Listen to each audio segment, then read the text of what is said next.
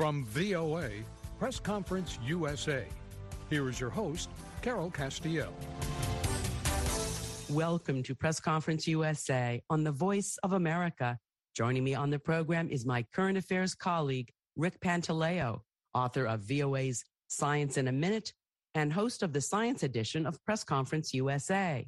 On this edition of the program, Amy Webb, author, futurist, and founder of Future Today Institute, joins us for our annual conversation about the future of technology and its implications for business, society, and politics. The Future Today Institute is a leading future forecasting firm now in its second decade.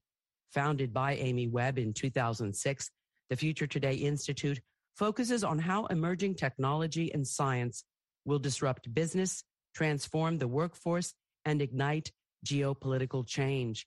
And speaking of disruption, the COVID-19 pandemic continued to be a major disruptor throughout 2021.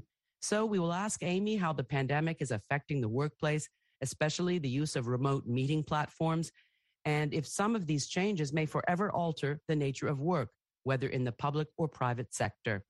Amy Webb is the author of several books. Her latest, The Big Nine, How the Tech Titans and Their Thinking Machines Could Warp Humanity. The book warns of the role 9 of the world's biggest tech companies are playing in the development of artificial intelligence and how it could affect all of humankind. Today, Amy will talk about the technology trends that shaped 2021 and what we can expect in 2022 and beyond. And Amy Webb joins us via Microsoft Teams. Amy, as always, welcome to the program. Thank you so much for having me. And I'm delighted to welcome my colleague and our in-house science, technology, and health guru, Rick Pantaleo. Thank you, Carol. So, Amy, in your 2020 annual Future Today Institute review, you warned, quote, "Our new normal is already here. It's continued disruption." And you said that we should not sit passively and allow change to happen to us without any of our direct involvement, and that failing to plan is planning to fail, and that it's time to sort out the signals, create our organization's vision, our own lives, make strategic decisions, prioritize technology investments, and so forth. So, Amy, as we look ahead now to 2022, what do you consider are the major macro forces, signals, and trends shaping up to be? You know, we are gearing up for a wild ride in 2022, and there are some key themes that, regardless of where you are in the world, will start to take shape right before your eyes. So let's get started. Perhaps the biggest and most important theme is a really important technology platform. In fact, it's possibly the most important technology platform ever built, and that is biology. What if the miracle that created messenger RNA vaccines, which are available in many countries, not all countries around the world, but these are newer vaccines that are being used in the fight against the pandemic. What if that's less a once-in-a-lifetime event and much more the harbinger of a new emerging biology age? Synthetic biology is a relatively new field of science that has been around for maybe 10, 15 years. And the goal of synthetic biology is to redesign organisms to have improved or enhanced functions. And pretty soon, we're going to be able to program living biological structures as though they are tiny computers. This is important because there are widespread uses for something like a messenger RNA vaccine beyond fighting COVID-19. This extends to the flu. There's a messenger RNA vaccine for malaria in the works. And beyond vaccines for cancer, for flu, for malaria, the same type of technology, which again is injecting new code into cells and reprogramming them for different things, this is what's going to allow us to fight climate change in new ways by re-engineering, for example, leaves to suck out CO2 from the air. It'll help us create cell-based meats. So imagine someday eating chicken, but the chicken was never actually attached to a living, breathing animal, yet it is still very much chicken meat. This is going to unlock many new possibilities, but synthetic biology also comes with some significant risks that range from the fact that biology sometimes continues on its own, whether or not we want it to dual uses. Every time a new technology gets developed, there seems to be somebody trying to do bad things with it. So I do think, though, that given where we are with the pandemic and the amount of investment in synthetic biology, you're just going to hear a lot about that over the next couple of years. And that's true certainly of 2022. A couple of other key things to bear in mind. The metaverse, which I know at this point probably everybody is sick of hearing about. Facebook has changed its name to Meta. The CEO of Microsoft, Satya Nadella, has talked about his vision for a metaverse, and both Facebook, or I guess Meta, and Microsoft are talking about a permanent, flexible work from anywhere environment. And again, I don't know that people are going to want to use cartoon avatars to sit through meetings. I certainly don't. But the fundamental structures that are being built as the foundation of this future are really important and are probably here to stay. And that ranges from practical applications like a digital twin of a city that would help with urban planning and design to digital certifications that would follow either a news story, for example, or a luxury good, or just something that people would try to intentionally tamper with or try to fake in some way. Again, some of those tools just make it harder and harder for people to spread information that's incorrect. There's some other things like decentralized finance and blockchain are going to help people in many communities, especially in Africa and Latin America, start to gain more ability to transact using new forms of mobile wallets. So even if you don't quite understand what cryptocurrencies are or how the blockchain works, effectively what we'll see going forward are just easier ways to bring more people into the financial ecosystem in ways that hadn't happened before. So I would say that those are three really important trends that sort of broadly speaking will impact us. But there's a lot of other things happening. Health equity, I think, will continue to be on the top of a lot of governments' minds around the world. We're seeing a techlash now in China as President Xi Jinping tries to hone the collective power of China's largest tech companies, that's Baidu, Alibaba, and Tencent, and direct that power more toward fulfilling some of the government's geopolitical ambitions over the next few years. We're also seeing some changes when it comes to space. And again, I know this feels very futuristic and far out, but there are private space stations launching. There are constellations of satellites launching. And believe it or not, that does have an impact on individual people in all different parts of the world. So if you're living in a remote area where it's been challenging to get online, you could very well be getting internet from space sometime in 2022 at an affordable price. So that's kind of a broad perspective on lots of different things that we're looking at in the next year.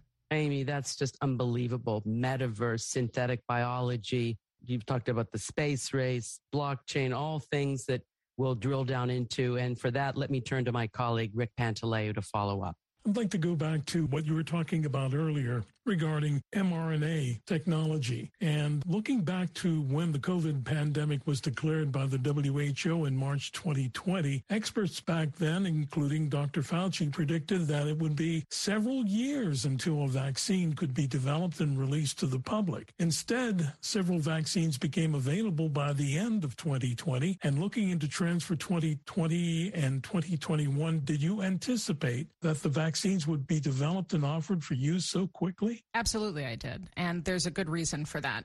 So the technology that we now have available to sequence the genomes of things has gotten pretty advanced.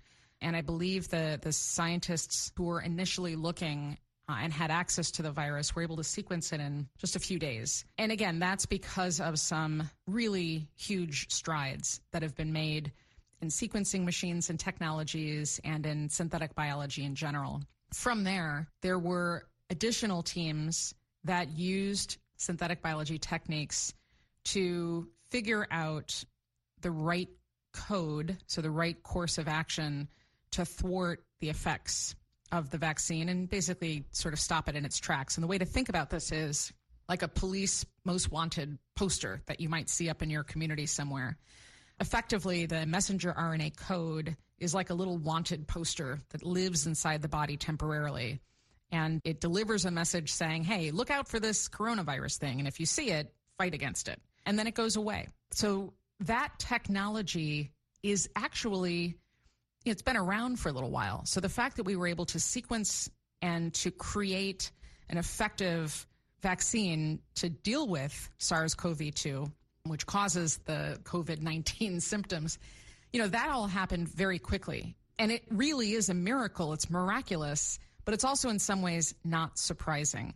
What actually took long was the regulatory process in the United States and in many countries around the world. Before you can release any type of therapeutic to the general population, there's a series of clinical trials that have to happen. And those clinical trials require lots of data and just lots of people. And it just was going to take a while for us to get to that point. To me, this is not at all surprising. And part of the challenge here is that people, I think, got concerned that the virus happened quickly and then the antidote or the vaccine to that virus came online so quickly and people sort of mistrusted the speed. I think this is a case where it's good to remember that science has been progressing on these issues for a long time. And just because it's new to you doesn't mean it's new in general. And I think if our public health officials had done a better job at the beginning of all of this, explaining that this technology is actually not new, that it's been in progress for years and years, and it's been used in all these different ways. It just hasn't been used for this type of virus in this way. I think if we had done that, we might not have the misinformation aftermath that we've been dealing with. You're listening to Press Conference USA on the Voice of America. My guest is Amy Webb, founder and CEO of the Future Today Institute, and that's a leading future forecasting firm. Amy is also the author of several books, including The Big Nine, How the Tech Titans and Their Thinking Machines Could Warp Humanity. Joining me on the program is VOA's Rick Pantaleo. And this is a reminder that our Press Conference USA podcast is available for free download from our website at voanews.com/PCUSA and from many streaming services such as Apple Podcasts. Well, here's a shout out to a loyal listener and Facebook fan, Chidi Goodness from Lagos, Nigeria. If you want to hear your name and home country on the air, please send an email to pcusa@voanews.com or like us and leave a comment on our Facebook page and follow us on Twitter at Carol Castiel, VOA. Well, back to our special guest, Amy Webb. And Amy, you've brought up some fascinating topics, and I always like to go back down to earth a little bit with you. I like the geopolitical stuff, and that reminds me of China. Last year, you reported that Huawei and Megvii, and that's one of the best computer vision companies in the world, built a facial recognition system for the purpose of tracking Uyghurs, China's ethnic Muslim minority that lives in the far western regions. And the companies reportedly built a Uyghur alarm that would sound if someone from the targeted ethnic group stepped out of a boundary. What more do we know about these types of ominous developments, these surveillance devices that the Chinese are developing? It is a little tricky because unless you are living inside of China and more specifically out toward that region out west, it is really challenging to understand exactly what's happening on the ground. And I never been able to get out west. It is actually pretty challenging as a Westerner to enter into those regions. So here's what we do know based on reporting from journalists who are on the ground in the area. The CCP is working pretty hard to assimilate Uyghurs into the rest of Chinese society, which is to say, making it challenging for them to practice their religion, forcing them to speak different dialect, forcing them to adopt different names, different cultures, and so forth. And I think there's probably a long list if you are interested in researching this a little bit more. It's a long list of problems and human rights challenges. So what does that mean? What it means is that China has a history of what are called 5-year plans, and they've just started their 14th 5-year plan. And this plan, broadly speaking, sort of overviews the country's strategic vision and how it's going to execute against that vision over a set period of time. China's not always been great at executing those 5-year plans, but with Xi Jinping currently leading the charge and a political party that's really following in lockstep with him, we're starting to see some serious advancements. And I talked about synthetic biology earlier, but synthetic biology, biotechnology, artificial intelligence, as well as things like advanced manufacturing and geoengineering, all of these things are key components of the 14th 5-year plan, as is telecommunications. And this is kind of a staggering number, but in the past year, the number of 5G mobile users in China spiked, so increased 576%. This may not be so shocking if you had basically nobody online and suddenly everybody online, but that's not actually what happened. What's happening is that there's a national rollout of high-speed, low-latency broadband internet connection with a national network upgrade. So there's a lot happening in China quickly. And part of this is, again, China's ambitions to supersede the United States as the sort of global hegemon in different areas. That should have a lot of people concerned, I think, because, you know, if you are concerned about human rights and freedoms, you may not align with China's ideas. And this particularly impacts, I think, Africa. Absolutely. So China's massive Belt and Road Initiative, it's sort of steadily been moving into Africa, and that influences everything from telecommunications networks to local financial transactions and institutions. You know, and in some regions, you may not feel that as potently, but in other places, if you have more autocratic leaders, those leaders may want surveillance technologies to keep track of what people are doing. And they are sort of outside the watchful eye of other countries and allies around the world. I think it's also important to note that the CCP has been in the process of establishing its first military base on Africa's Atlantic coast. And at the same time, you've got sort of competition coming in from the U.S. So Google has announced $1 billion initiative to help seed and lay the groundwork for high-speed internet throughout Africa. Facebook has made similar announcements, although the dollar amount was lower. And I think in the case of big tech, U.S. big tech, this is about getting more people online so that they can establish small businesses and create local economies that thrive, which, let's be fair, ultimately feeds money back to these big tech companies. So Africa's, I think, starting to become sort of a international zone that may be caught up in the crosshairs between China's government's ideas for how it will exploit the continent and big tech companies who think that is the next legitimate place that they can grow. And I think that puts African nations, unfortunately, in a really rough position. Amy, just a very quick follow-up on that. So should we be worried about Chinese technology like Huawei, ZTE, which the Trump administration had designated as national security threats, as well as maybe TikTok, WeChat? I mean, are these inherently worrisome because they are being promulgated by the autocratic Chinese government, you know, very much influenced by the Chinese Communist Party, the CCP? Let's look what happened the past few months in China. We've got a very high-profile tennis star who posted a really concerning message on Weibo that she had been sexually abused by a very high-ranking official in China. That message was immediately scrubbed, and not too long after that, all references of her name, were immediately scrubbed on all social media channels, and if anybody attempted to talk about it, it got scrubbed.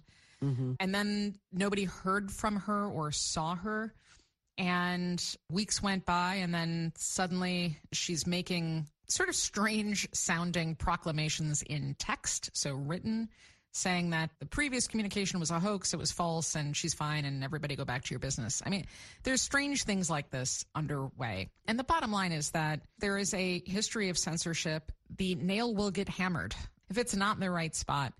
And I don't know how that's going to work in places like Africa. I think that there's a trade-off. Certainly, infrastructure is needed. Certainly, investment is needed. However, what will that mean going forward as an outside nation attempts to dictate the terms? I mean, how many countries in Western Europe, countries all over the world have been trying to colonize Africa over and over and over again for millennia. This is just the latest version of that, but it's being done through technology. And I think we're going to have to wait and see what happens, but it would be a mistake for Western democracies to turn their heads and look the other direction. I'm really hoping that just as China has put their diplomats on the ground to forge new relationships, that we are all willing to pay more attention and understand the community and what's happening in these countries. I don't think anybody wants some great Western hope to swoop in and tell everybody what to do. I mean, I think it's how these projects keep failing. One of my favorite stories in Africa is actually Rwanda, which everybody probably knows managed to survive and get through a horrific genocide not too long ago. Today, Rwanda has become a major tech and innovation hub.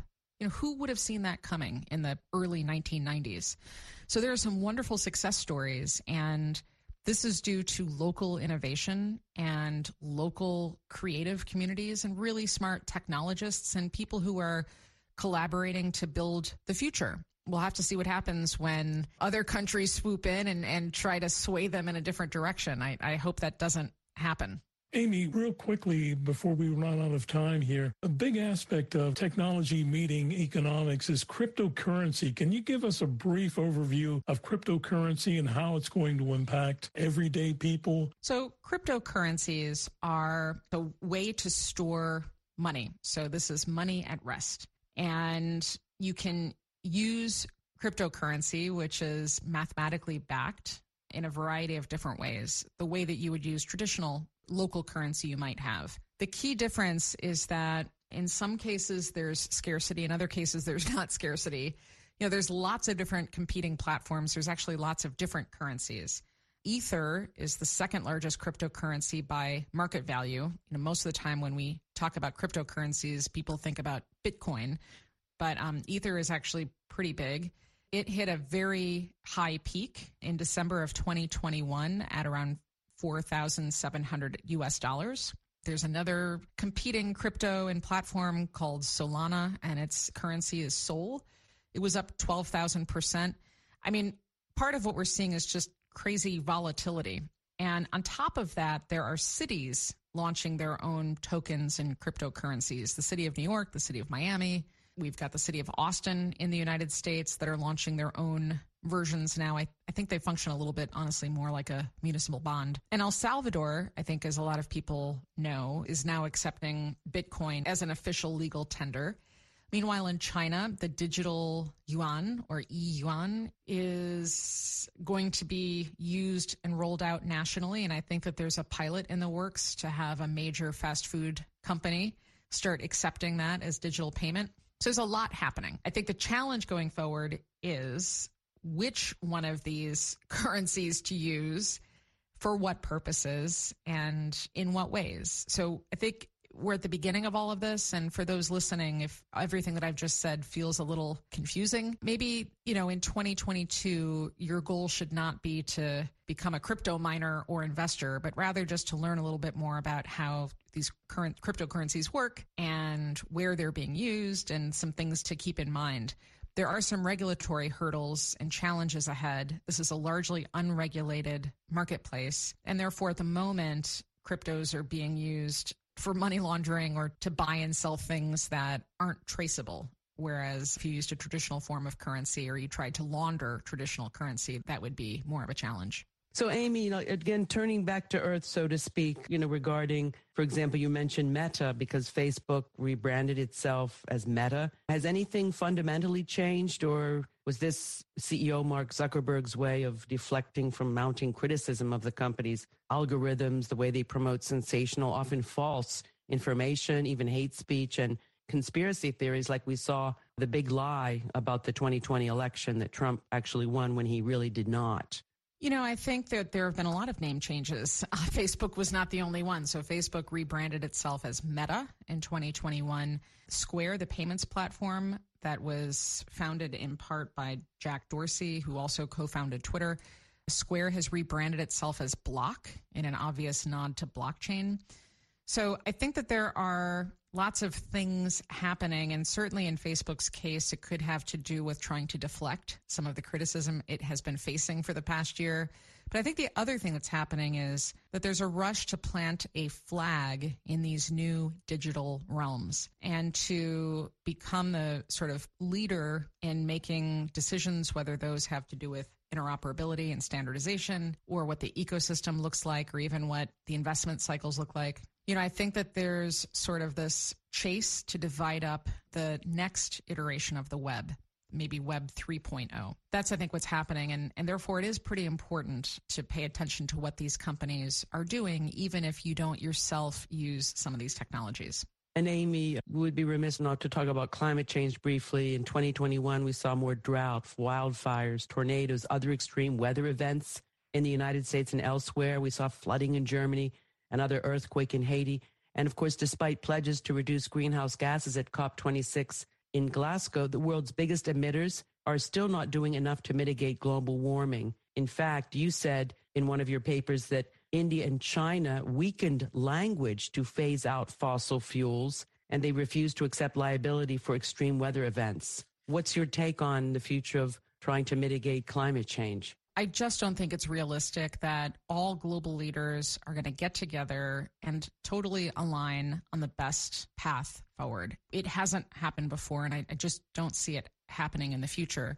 So rather than everybody coalescing around one big thing like reducing CO2 emissions, which is a really difficult nut to crack, instead, I'd like to see 100 initiatives that are all coordinated, where we can get a constellation of alignment in different ways, because we're going to need lots of different solutions to attack this pressing problem. And those can range from safe geoengineering to using synthetic biology to engineer artificial leaves that can suck out some of the CO2, to enriching phytoplankton so that they can feed their local communities within the oceans, to make sure we've got better wildlife and also better oxygenated air around us. And there's lots of different things that we could be doing.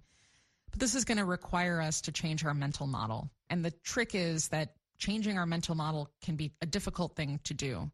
So I would encourage all those listening to lean into uncertainty and to be curious about all of these new technologies on the horizon, and for government leaders to continue the work that they're doing, but also be open and flexible to a myriad different approaches, all complementing each other on a sort of flywheel of progress. I think that's a much smarter and more realistic approach to deal with the climate emergency. And Amy, as we enter 2022, we're dealing with COVID-19 yet again. We thought we had perhaps conquered the worst of it last year, but Delta and now Omicron have raised their heads. I assume that this will still disrupt our lives and the workplace in the coming months. Right. Well, we are entering year 3 of this global pandemic, and we need to get serious about making sure that it's not just wealthy Western nations or other wealthy parts of the world, China, Russia, that it's not just these nations that have antivirals, that have medications, therapeutics, vaccines. We really need to make sure that this is distributed more equally and equitably. Some of the challenges we're facing, they're not going to go away. So I think that's one big takeaway. I think the other key takeaway is that if we've learned nothing over the past few years, it's that we have to be more flexible, and we have to acknowledge the situation that we're in, have a clear vision of where we want to go, and be willing to recalibrate our steps to get there. This is at the heart, really, of what a futurist does. It is thinking all the time about alternative futures and selecting the best possible path forward. Amy Webb is author, futurist, and founder of Future Today Institute. Amy Webb, as always, thank you so much for joining us and sharing your terrific, unique insights. We wish you a happy and healthy new year. Thank you to you as well. Press Conference USA was recorded and produced in Washington. Joining me on the program was my colleague and VOA science guru, Rick Pantaleo. Join me again next week for another Press Conference USA on the Voice of America.